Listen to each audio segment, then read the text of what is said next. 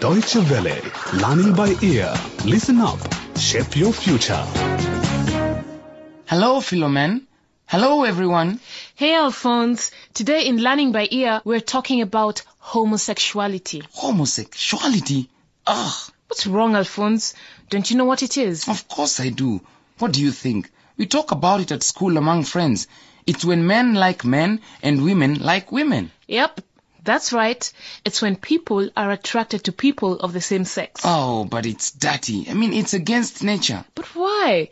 It's all about feelings. Why don't you listen to this report and we'll talk about it later? Okay. Okay, and now we're off to Johannesburg.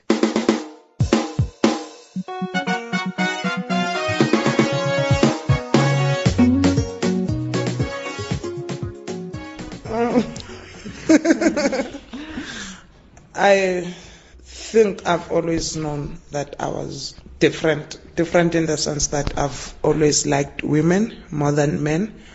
So I felt maybe there was something wrong with me. Then, all my friends were starting to date and they were all seeing guys. So I tried it with dating a guy, but it did not work. And that's when I decided I'm gonna be myself and be true to myself. And I was around 15. When she was a teenager, Musangubane became aware of her homosexuality.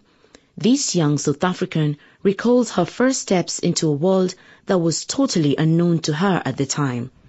Fortunately for me, I discovered that there was a women's soccer team around my neighborhood, and I found out that a large number of the people who were already playing for that team were already seeing women, As from then on, it started becoming easier for me to be myself and to express my sexual identity. Musa was able to come to terms with her sexuality despite the often hostile gaze of others. I did actually speak to my older sister about it, and she became really understanding and very supportive. And the friends that I used to have before, they were very understanding. I would get people of all ages talking negatively to my face about my sexual orientation, I would actually get threatened by some of the guys because they think we want to be guys as well, and we want to steal their girlfriends away from them and stuff like that. So I would actually get a lot of verbal abuse from the younger generations. And I would also get older people saying, what kind of a woman am I to date other women, The prejudices Musa talked about are still going strong at the beginning of the 21st century, as it shows when people on the streets of Johannesburg are asked what they think of homosexuals. Basically, I think it's a sin in the first place, but secondly, they can as well be accepted in the community. But there's nowhere in the Bible where it talks of gay people and what have you. But also, I think they must respect themselves, because most of them, they're wild. They're overdoing things. They'll be wearing mini skirts in a way that normal women don't wear them. And maybe that is what annoys people. I'm Ingrid. I am 63. It's not something that I would say, yes, go ahead and do. But I'm all right with it. It doesn't intrude in my life, so everybody's free to do what they want to do. My name's Reinhard and I'm 44. Well, I think to each their own. Gay's like any other person. My name Rosina. I'm 32 years old. For my side, this is not good.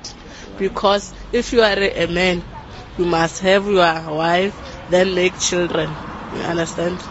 Yeah, it's a sin. I don't think at the beginning that was happened. It's just a modern new thing that happens. Is homosexuality a new thing? Not at all, but it's a prejudice that is widespread. The term homosexuality was first invented by an Austrian in the 19th century, but it has always existed in Africa and in the rest of the world. Most African languages have several words for designating different homosexual practices, which means that they were not unusual in traditional societies. Depending on people and time, homosexuality was a rite of passage, a mark of equality between two people, or on the other hand, the expression of domination between master and slave. Sometimes it was practiced when there was a lack of men or women. But coming back to South Africa today, like Musa Ngubane, Stanley Mabena works for Behind the Mask. This organization based in Johannesburg helps homosexuals across the continent and campaigns for their rights. Stanley first had sex at 17, and it was homosexual sex. And that happened with my cousin. Hey, I didn't know how did it happen, but eventually, that was the first time, getting to be in touch with myself, And there were times when I felt bad about it in such a way that because I felt like I cannot talk to anyone about it. It was difficult for me in such a way that I remember I attempted committing suicide. Thanks to Behind the Mask, Stanley managed to build up his life as he wanted to. His mother also helped him by making the effort to try to understand him and talk to him. His father needed several months to accept his son's homosexuality because he was ashamed of it. Now Stanley is 31 and hopes to make life easier for other homosexuals who come across hostility. We do have gay people that are getting killed.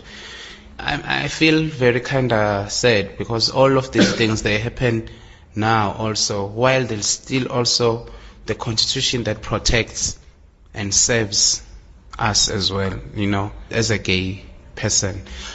The Constitution is there, but at the same time, people should also change in a sense that they accommodate the Constitution that we're having and the human rights.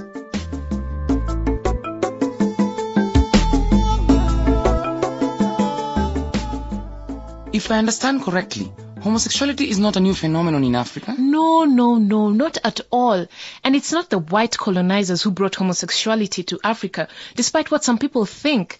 As we were saying earlier, homosexual practices can be found in several traditional societies. Oh, okay. And so homosexuality existed in different forms, between men and between women. That's right.